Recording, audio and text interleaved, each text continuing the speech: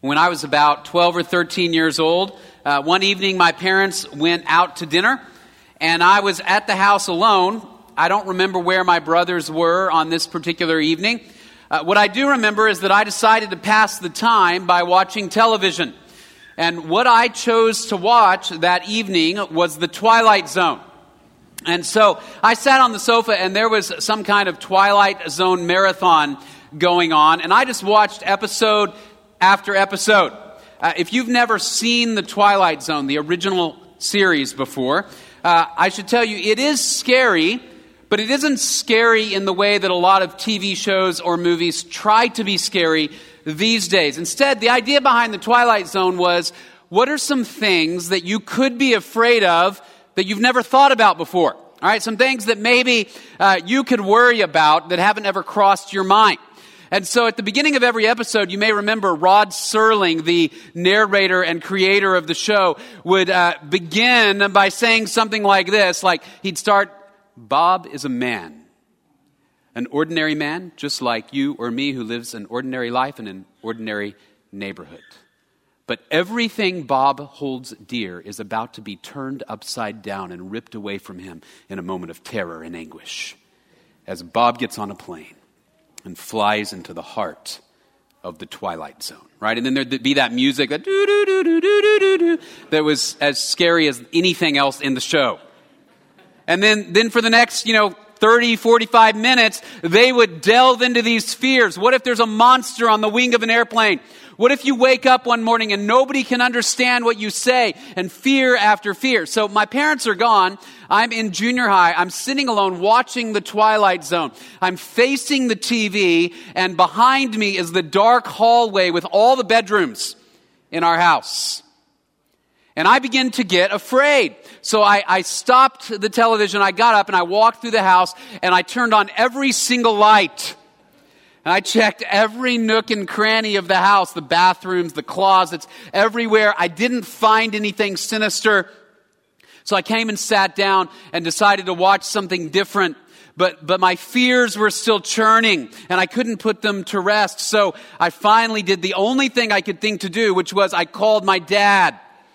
And this was before cell phones, right? So the only way to reach Dad was to pick up our landline and call the landline at the restaurant and talk to whoever answered the phone, the hostess or the maitre d' or whoever it was, and ask for my dad. And they had to go find him at the table, bring him to the phone. So you can imagine by the time he gets there, he's between annoyance and fear himself. Right? What's going on? Why are you calling? He picks up the phone. "Son, what's going on?" And I said, "Dad, I'm afraid." He said, "Afraid of what?" And I thought, man, there's so many things to be afraid of. I'm afraid of everything. And then I told him, I said, "Dad, I was watching The Twilight Zone." And he goes, "Wait, stop right there. You were watching what?" The Twilight Zone. "Why were you watching that while we weren't here, while we were gone?" "I don't know. I just was." And he said, "I can't help you. You have to deal with this yourself." And he hung up the phone and he went back to dinner. Right? I've not ever been to counseling for that moment. I probably should. But my dad understood that I had brought this upon myself, right? I had stoked the fear, and then I had allowed the fear to absolutely dominate my thought processes so that I couldn't do anything else. I couldn't think about anything else except what I was afraid of. I don't know if that's ever happened to you. Everybody's afraid of something. Right? Everybody's afraid of something. Every once in a while, I'll run into somebody who says, "I'm not afraid of anything." And I got to be honest, I think those people are lying, or they really lack self-awareness. Because we're all afraid of something. When we're kids, our fears tend to run along concrete lines.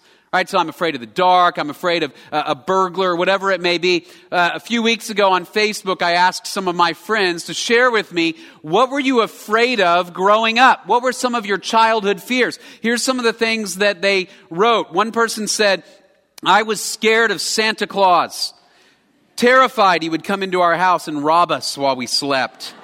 My little sister and I always slept in the same room on Christmas Eve, so I coped by putting her closer to the door, just in case. Another says, I had a bad experience with swimming lessons and had a fear of putting my head under water. Getting baptized was terrifying. Another said, my parents made me watch E.T. when I was 7 or 8. I would always be terrified E.T. was going to fly by and land in my room and take me home with him. And then the same person, kind of as a side note, said, I'm also terrified of clowns. Clowns came up a lot. A lot of people are afraid of clowns. One person said, I wasn't scared of clowns in general, but I was specifically frightened of Ronald McDonald. Another says, I hated loud noises, fireworks, balloons popping, guns, etc. Unfortunately, I never outgrew the fear of balloons. Another says, my dad told me Darth Vader lived in our attic because he thought I would try to climb in there myself. And then my favorite one, I was scared of this creepy doll that my sister got at a garage sale. It was about 2 or 3 feet tall and had red hair. And to make it more creepy, my sister cut its hair with her kid scissors and then put black and blue eyeshadow on it with crayon. She knew I hated this doll, and so for fun, she would prop it up against my bed at night with its hands stretched towards my head.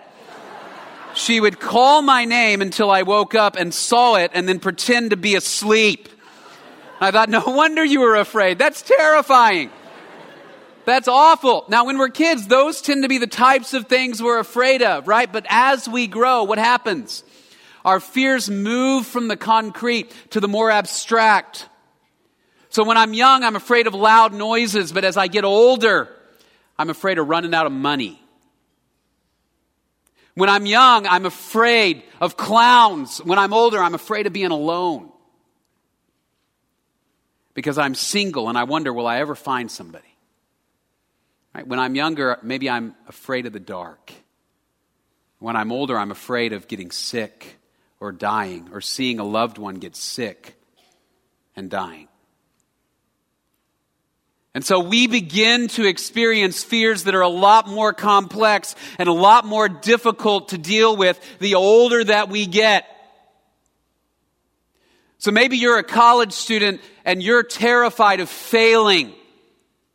You say, I'm going to fail my classes and I'm not going to get a job and I'm going to have to move back home and live in the old bedroom with the homecoming mums and the yearbooks. And hear my parents say to me every day, I told you to study.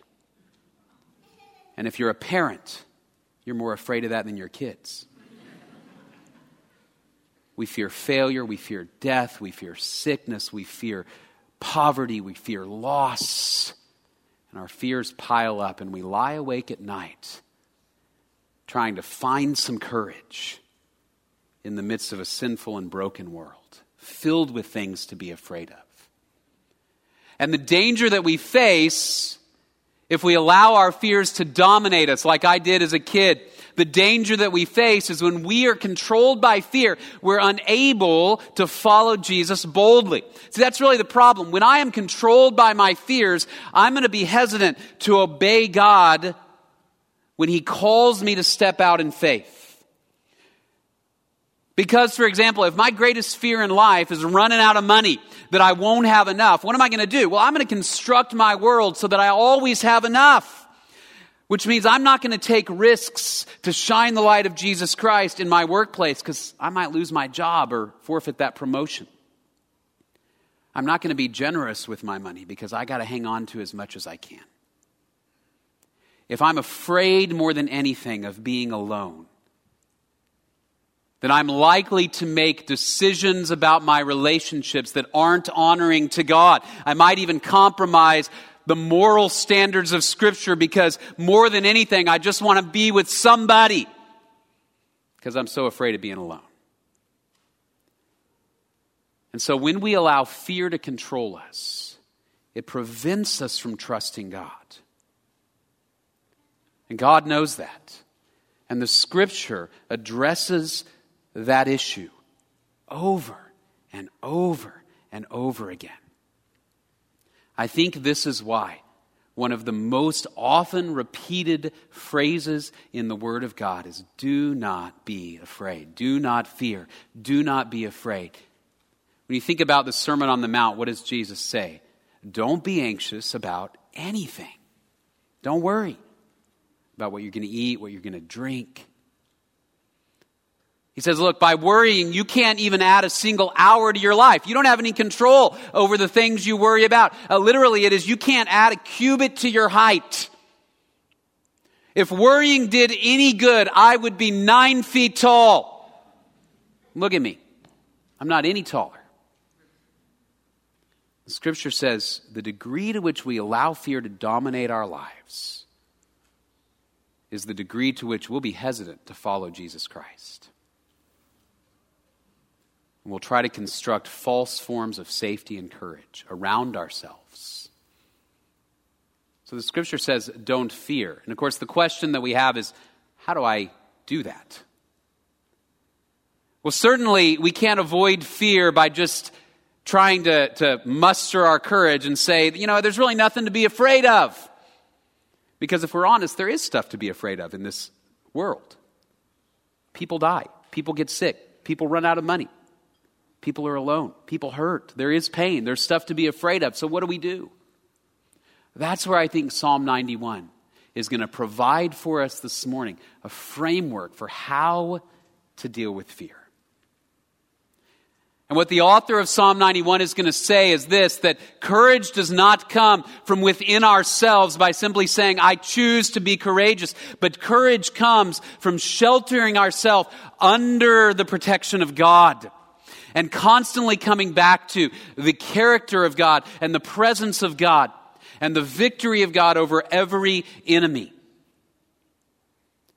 Right, because what Psalm 91 is going to say is, if we really worship a God who has vanquished every enemy, then when we march into the battles and the fears and the darkness of this world, when we march in, we can trust that God is always there, always in control. And for those who know God, those who trust in His name, there are no ultimate fears that can destroy us, not even death. Because God's greater than everything we fear. The only courage we have in the midst of crisis is found in God Himself. Psalm 91 was written by an unnamed author, but probably one of the kings of Israel. And it seems like he was writing it on the eve of battle, right as he was about to go into battle against real enemies with real arrows and swords. And he's wrestling with his fear. And what we're going to see him come back to is the promises God has made to the people of Israel. And if you remember, God had promised the nation of Israel that if they followed Him, He would allow them to remain in their land. He'd give them victory over their enemies. And so He says, if God has promised those things to His people, then I'm going to trust Him. Even when people are dying left and right. Now, you and I, we're not the nation of Israel. We don't have those same physical promises. But what we have is the same God. And the reality of the power and presence of that God, who in Jesus Christ has defeated every enemy we could ever face. And so the message of Psalm 91 will be, in the midst of fear, you drive deeply into the presence and the power and the promises of God, and you say, I'll trust Him even when my fears come true. That's where Psalm 91 is going to take us this morning. Look with me at Psalm 91, starting in verse 1. He who dwells in the shelter of the Most High will abide in the shadow of the Almighty. I will say to the Lord, my refuge and my fortress, my God in whom I trust. For it is He who delivers you from the snare of the trapper and from the deadly pestilence. He will cover you with His pinions, and under His wings you may seek refuge. His faithfulness is a shield and bulwark. First thing that the psalmist tells us is this: God is our shelter. I love this imagery here. It's not just that God builds a shelter or provides a shelter. It's that God Himself is the shelter, right? When you're afraid of something, think about what really stokes your fear. I think for most of us, if we're honest, it is, I have nothing between me and whatever it is I'm afraid of. There's nothing between me and financial ruin. There's nothing between me and losing my job. There's nothing between me and sickness or death. So what do? Well, we try to build our own little shelters, don't we? Maybe if I stash enough away in my 401k, I'll be safe. Maybe if I eat enough asparagus, I won't have to worry about death, at least for a long time. Now, you won't really live either, but you won't have to worry about death for a long time. Maybe if I reach out everywhere I can for closeness to other people, I won't have to worry about aloneness. And there will be a buffer between me and what I fear the most. And what Psalm 91 tells us is that the only effective shelter is God Himself. Otherwise, the dangers of the world would destroy us if it was not for the shelter of God, would destroy us not only in this life, but destroy us eternally. I was reminded as I read this passage of when my wife and I were living in Dallas when we were newly married. And one evening we went out to our car to drive to a party. And as we walked out to our car, it began to rain. We got in the car, we began to drive to the party, we got to the end of our block, and that rain turned into hail, little hailstones, on the roof of my 1992 Toyota Tercel. It was like a rolling tin can. By the time we got about a mile away from our apartment, the hail was the size of baseballs. Smack on the top of that car. Over and over. If you've ever been in a little car in a giant hailstorm, it will make you think about mortality. It's a scary, scary ordeal. After the storm was over, I looked at that car and I could see the giant hailstone dents all over the top and the hood of that car. And I remember thinking, if we had left the house at the wrong moment, where we were not in the apartment and we were not in the car when those hailstones began to fall, we'd be dead. Because there'd be nothing between us and these rocks from the sky. And I think in the midst of our fears, that's really what unsettles us. Right? I'm all alone, I'm vulnerable, I'm unprotected, anything can hit me. The psalmist says, for the one who shelters under God, nothing can permanently destroy you. There are 4 names for God used just in the first 2 verses of Psalm 91. The first one is Elyon. Elyon means the Most High God. And the idea is that God is above and bigger than whatever you might be afraid of.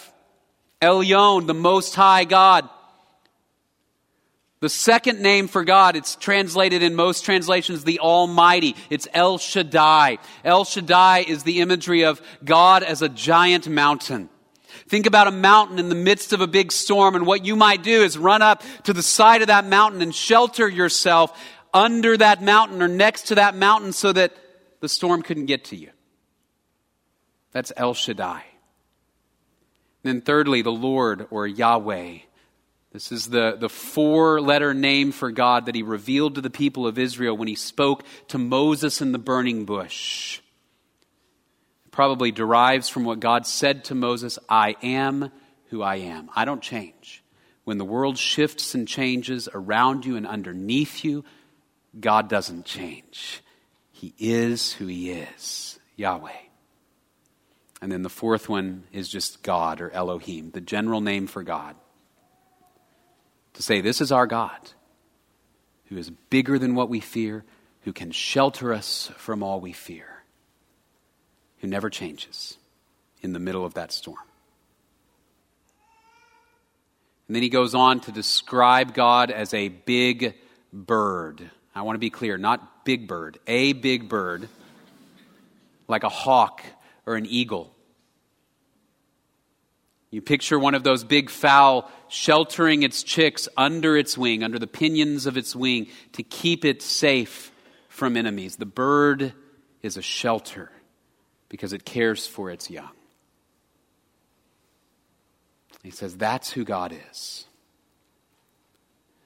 So that this psalmist returns to the bigness of God, the power of God.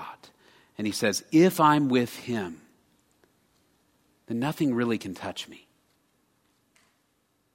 Again, that doesn't mean that the things we fear may not come true in this sinful world. But what it means for us as Christians is if we are with God, he is a shelter in the sense that death, even death itself, can't permanently destroy us because we have victory over death in Jesus Christ.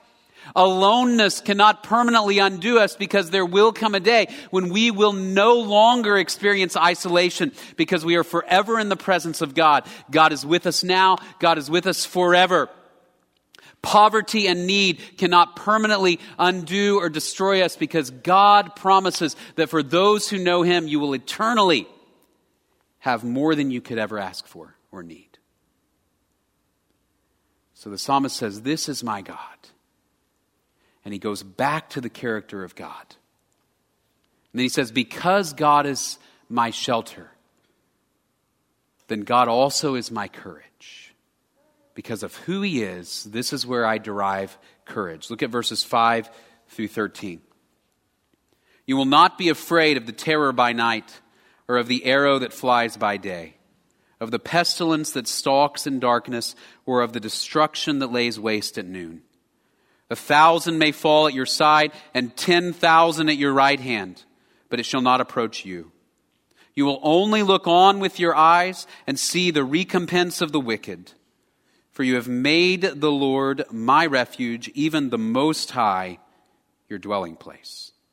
No evil will befall you, nor will any plague come near your tent. For he will give his angels charge concerning you, to guard you in all your ways. They will bear you up in their hands, that you do not strike your foot against a stone. You will tread upon the lion and cobra, the young lion and the serpent you will trample down. He goes on to say, in the darkness and in the light, in the middle of battle, I will trust that God will give me courage so I don't have to be afraid. Now think about the dark for a minute. Many of us, maybe most of us, at one time or another, me included, have been afraid of the dark. I mean, how many of us have been afraid at some point of the darkness? Most of us. Why are we afraid in the dark? Because the reality is that a lot of bad things happen in the dark. Right? The dark is where most crimes occur. The dark is where we might hurt ourselves. We might stub our toe or crash into something we can't see. There are all kinds of things to be afraid of in the dark. I read a study not long ago where some researchers looked at lion attacks in Tanzania over about a 10 or 12 year period. And it wouldn't surprise you to find out most lion attacks happen in the dark when you can't see the lion and they can sneak up on you. Keep that in mind if you're ever sleeping in the open in Tanzania. The 20th century psychologist Freud had this theory about the dark, that we're afraid of the dark because when we're babies, our parents place us in a crib in a dark room and then they leave us there. And so we learn to be afraid of abandonment in the dark. In other words, he says, all we want in the dark is mom. I don't know if he's right, but I do think this. We're afraid of the dark because everything is unknown. We can't see what's going to happen.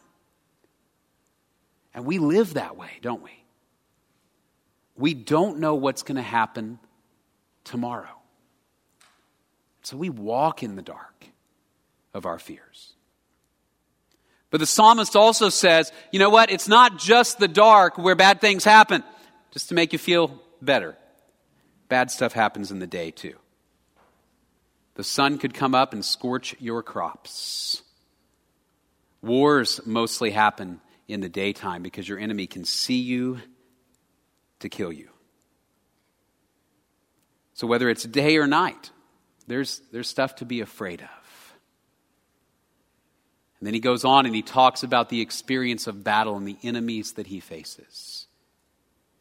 And he says there are enemies arrayed against God and his people, just as there have always been enemies arrayed against God and his people. In his day, it was the enemies that were the surrounding countries of Israel that wanted to wipe out God's people, motivated by sin and Satan. They wanted to destroy God's chosen people.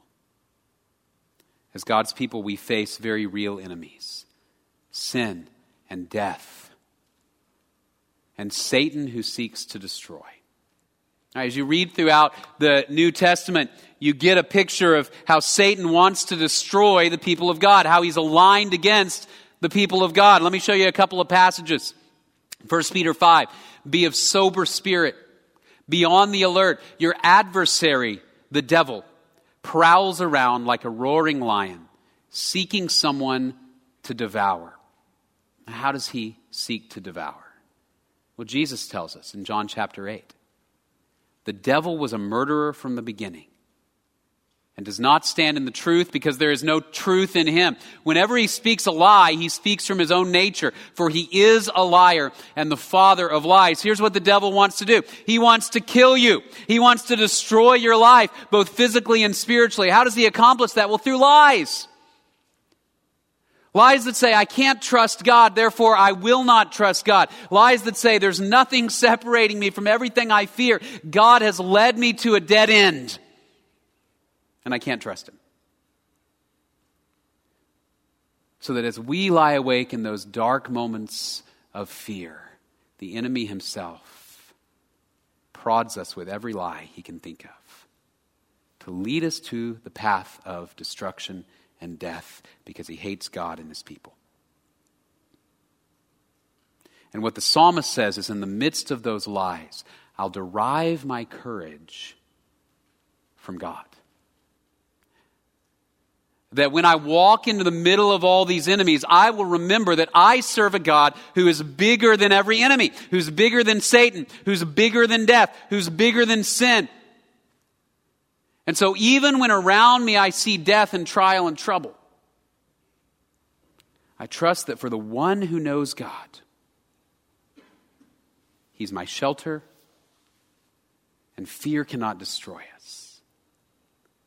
There's nothing on this earth that can permanently or eternally undo the people of God, even though we live in a world filled with things to fear. The psalmist goes on here in verses 11 through 13, and he says, you know what, he sends his angels to guard you. And he looks to the protection of God, and he says, here's where courage comes from. That I know wherever I am, God is at my side. He never leaves. He never changes. He never shrinks. He's always there. So he says, God is my shelter. God is my courage in the midst of everything that I fear. All too often we construct false sources of courage, don't we? Think, if I just can stash away enough money, if I can find a good enough diet, if I can make sure my kids understand and obey everything I want them to do, if I can put them in the right schools, if I can get us in the right neighborhood, then I'll derive my courage from those sources. But there is no courage or shelter to be found in the planning and the schemes of this world, because we don't have any control. Only God does. Some time ago, I was talking to a man in my family. He was telling me a story, and he said, this was from his life. He said, here's something that I want you to know. He had gone for a walk a number of years ago. And while he was on his walk, the phone rang. And his financial advisor was on the other end. And he said, sir, I just want to tell you this. I want to tell you something. You made some really good investments, and they've paid off. Congratulations. You're a wealthy man. Hung up the phone and, walking with a little bit more of a step now, right? Good walk. 15 minutes later, phone rings again. He picks it up. It's the doctor. "Sir, I need to tell you, the scans came back. You have terminal cancer." He said, I hung up the phone. And I realized all of that wealth, all of that planning, it can't shield me from what I'm really afraid of right now, which is I'm going to die. Our false sources of courage will never provide courage in that moment of truth. And so the psalmist says, I derive my courage from the reality of who God is.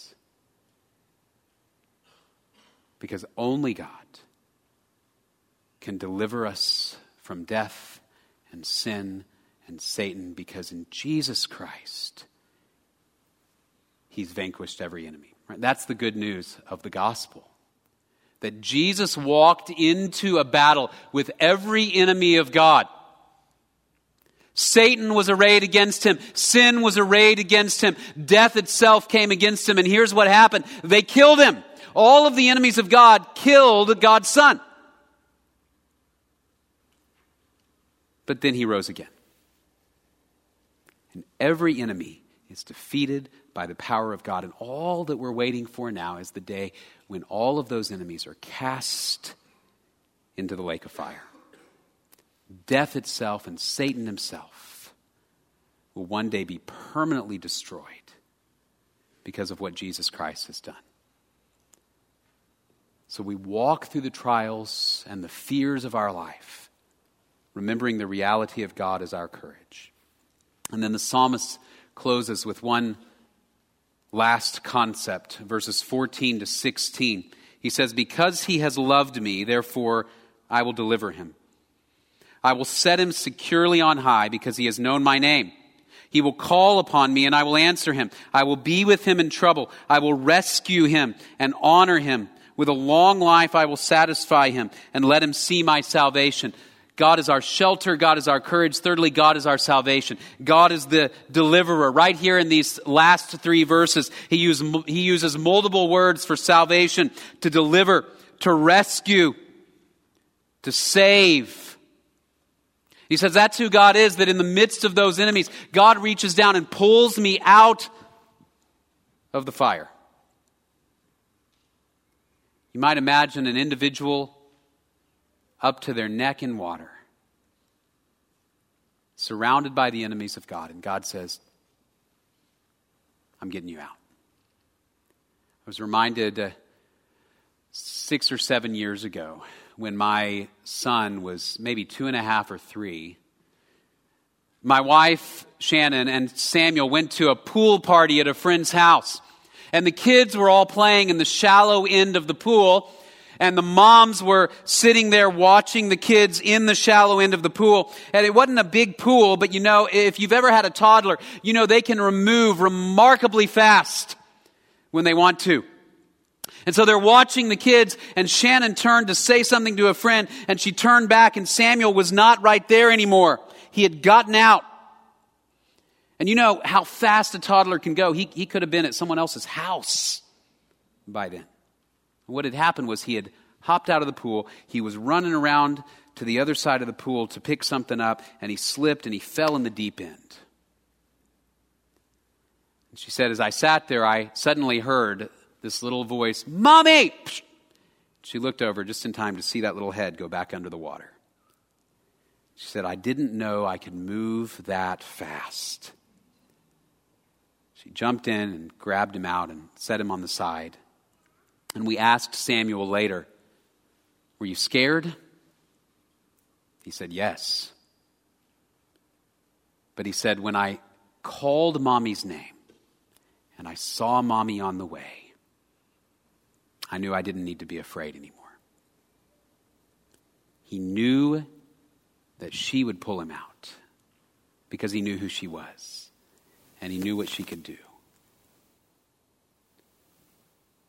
It makes me think of an incident very similar to this in the New Testament with the disciple Peter. You may remember when the disciples were in a boat on the Sea of Galilee in the midst of a storm.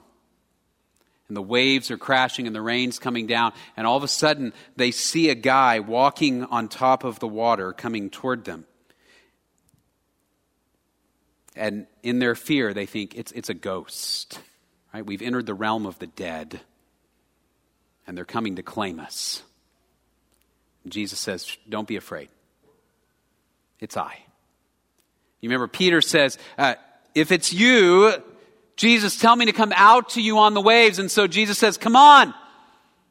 Peter gets out of the boat. He starts walking on the waves and he's looking at Jesus and he's walking on top of the water. But then what happens? He begins to look at everything he's afraid of, the waves and the wind and the rain and all of this. And he begins to sink.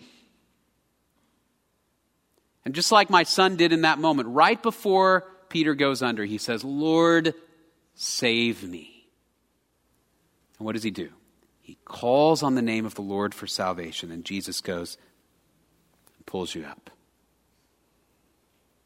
And he says, you of little faith, why did you doubt? And I've always felt kind of bad for Peter in that moment.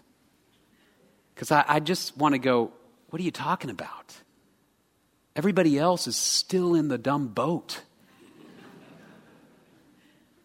But here's what Jesus wants him to understand. That in the midst of that chaos, only God can deliver. From death, from Satan, from sin, from whatever it is you're afraid of.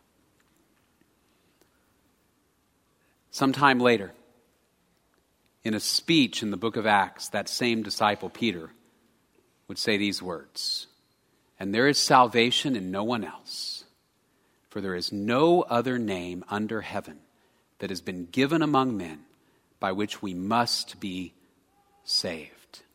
That's very reminiscent of what we see here in Psalm 91. Because he has loved me, therefore I will deliver him. I will set him securely on high. Why? Because he has known my name.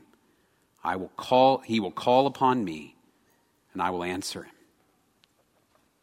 To know the name of God, to call upon the name of God, is to say, God, I trust that only you can deliver me from whatever I fear. I don't have to fear being alone because God's promised his presence with those who trust in his name.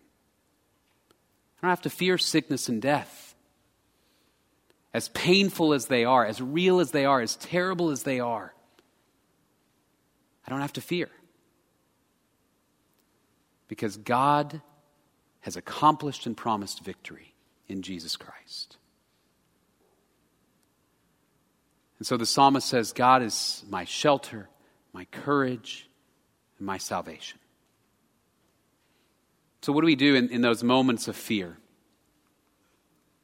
When we feel afraid and that fear is beginning to dominate our hearts and our minds. I think we do what the psalmist did. First, we remember the character of God. God is greater. God never changes. The Most High God who shelters us from every enemy. We remember the presence of God. He stays. He never leaves. He's with us even in the dark. I couldn't help but remember from 2 Kings the story of Elisha and his servant. Surrounded by enemies. And as they're surrounded by these enemies who want to kill Elisha and kill the king of Israel and attack God's people, Elisha's servant says, we're in big trouble. What are we going to do? And you remember this, Elisha says, God, open his eyes. He tells them, those who are with us are greater than those who are with them. And the servant's eyes are open and he sees the mountains and the trees filled with the armies of God. Because God's presence had never left, even in the face of all these enemies. So we remember God's presence. Third, we remember God's salvation. That the day really is coming when every enemy will be vanquished for those who know Jesus Christ. If you want eternal courage and you don't know God in Jesus Christ, the way to know that you don't have to be afraid of death. You don't have to be afraid of aloneness. You don't have to be afraid of losing everything. The only way to know that is to say, I trust in what God has done in Jesus. That with the death and resurrection of Jesus, every enemy is vanquished. Every fear can be cast away. For those who know Jesus Christ, this is the daily reminder for our hearts and minds that God is our courage in the midst of every fear. 3 or 4 years ago, I found myself at a moment in my life where I was just struggling with anxiety a whole lot. In my particular case, my anxiety at that moment was over money. Because here's what happened is we have 3 kids, and as the kids began to grow, they cost more money. Right? So when they were real little, they didn't eat a whole lot of food, right? Toddlers don't eat a whole lot. So you take like a chicken nugget, you divide it 3 ways, you give it to them, and you're good. That's dinner. Okay? But as they grew, they began to eat more and more, and then they needed school supplies, and then they needed clothes, and they needed all of these things, and it was costing more and more and more. And it felt like money was just leaving my bank account like a spigot that someone had turned on. And there wasn't enough flowing into the reservoir on the other end. And it didn't help that some older people kept saying things like, just wait until they're even bigger. Just wait is never a helpful thing to say, by the way, to somebody in stress. So I began to fear, God, what's going on? You're not going to provide. We can't do this. How are we going to make this? We're going to run out. There's not enough. And it was right about that time in my Bible reading cycle that I happened to come across Psalm 91. So I began to recite to myself these realities about the character of God. He's still here. I began to remind myself of Jesus' words. You seek first the kingdom of God. All these things will be added to you. Why? Because your heavenly Father knows what you need as long as he has called you to follow him boldly. Which is as long as you're here. He'll provide what you need to do it. And so I reminded myself of who God is, of what God has done in Jesus Christ, and began to replace all of those lies of the enemy with the truth of who God is. I still became afraid sometimes. Right, but what happened is I began to recognize that I didn't have to let this fear dominate my heart and my mind. Because I know who God is. Because I know what he's done in Jesus Christ. So I can say with confidence, God is my courage. I don't have to be afraid. God is my courage. I don't have to be afraid. Each night, each morning. That's our challenge. When you wake up, when you go to sleep, and every moment in between, when you feel afraid, God is my courage. I don't have to be afraid. He's vanquished every enemy. He's bigger than every enemy. And God is my salvation in Jesus Christ. Would you pray with me? Father, we thank you for your word. We thank you for this psalm that reminds us of who you are. And we pray we would trust you. Father, we pray that we would always remember your character and your presence and your salvation. And we thank you that because of Jesus, we know we have eternal life and eternal hope, so that all those things we fear can't touch us. I pray protect us from the temptation of believing that our own poorly constructed tiny little shelters can save us from anything. Remind us that only you can save. We thank you for your word. And we pray all of this in Jesus' name. Amen. God bless you. Have a wonderful week.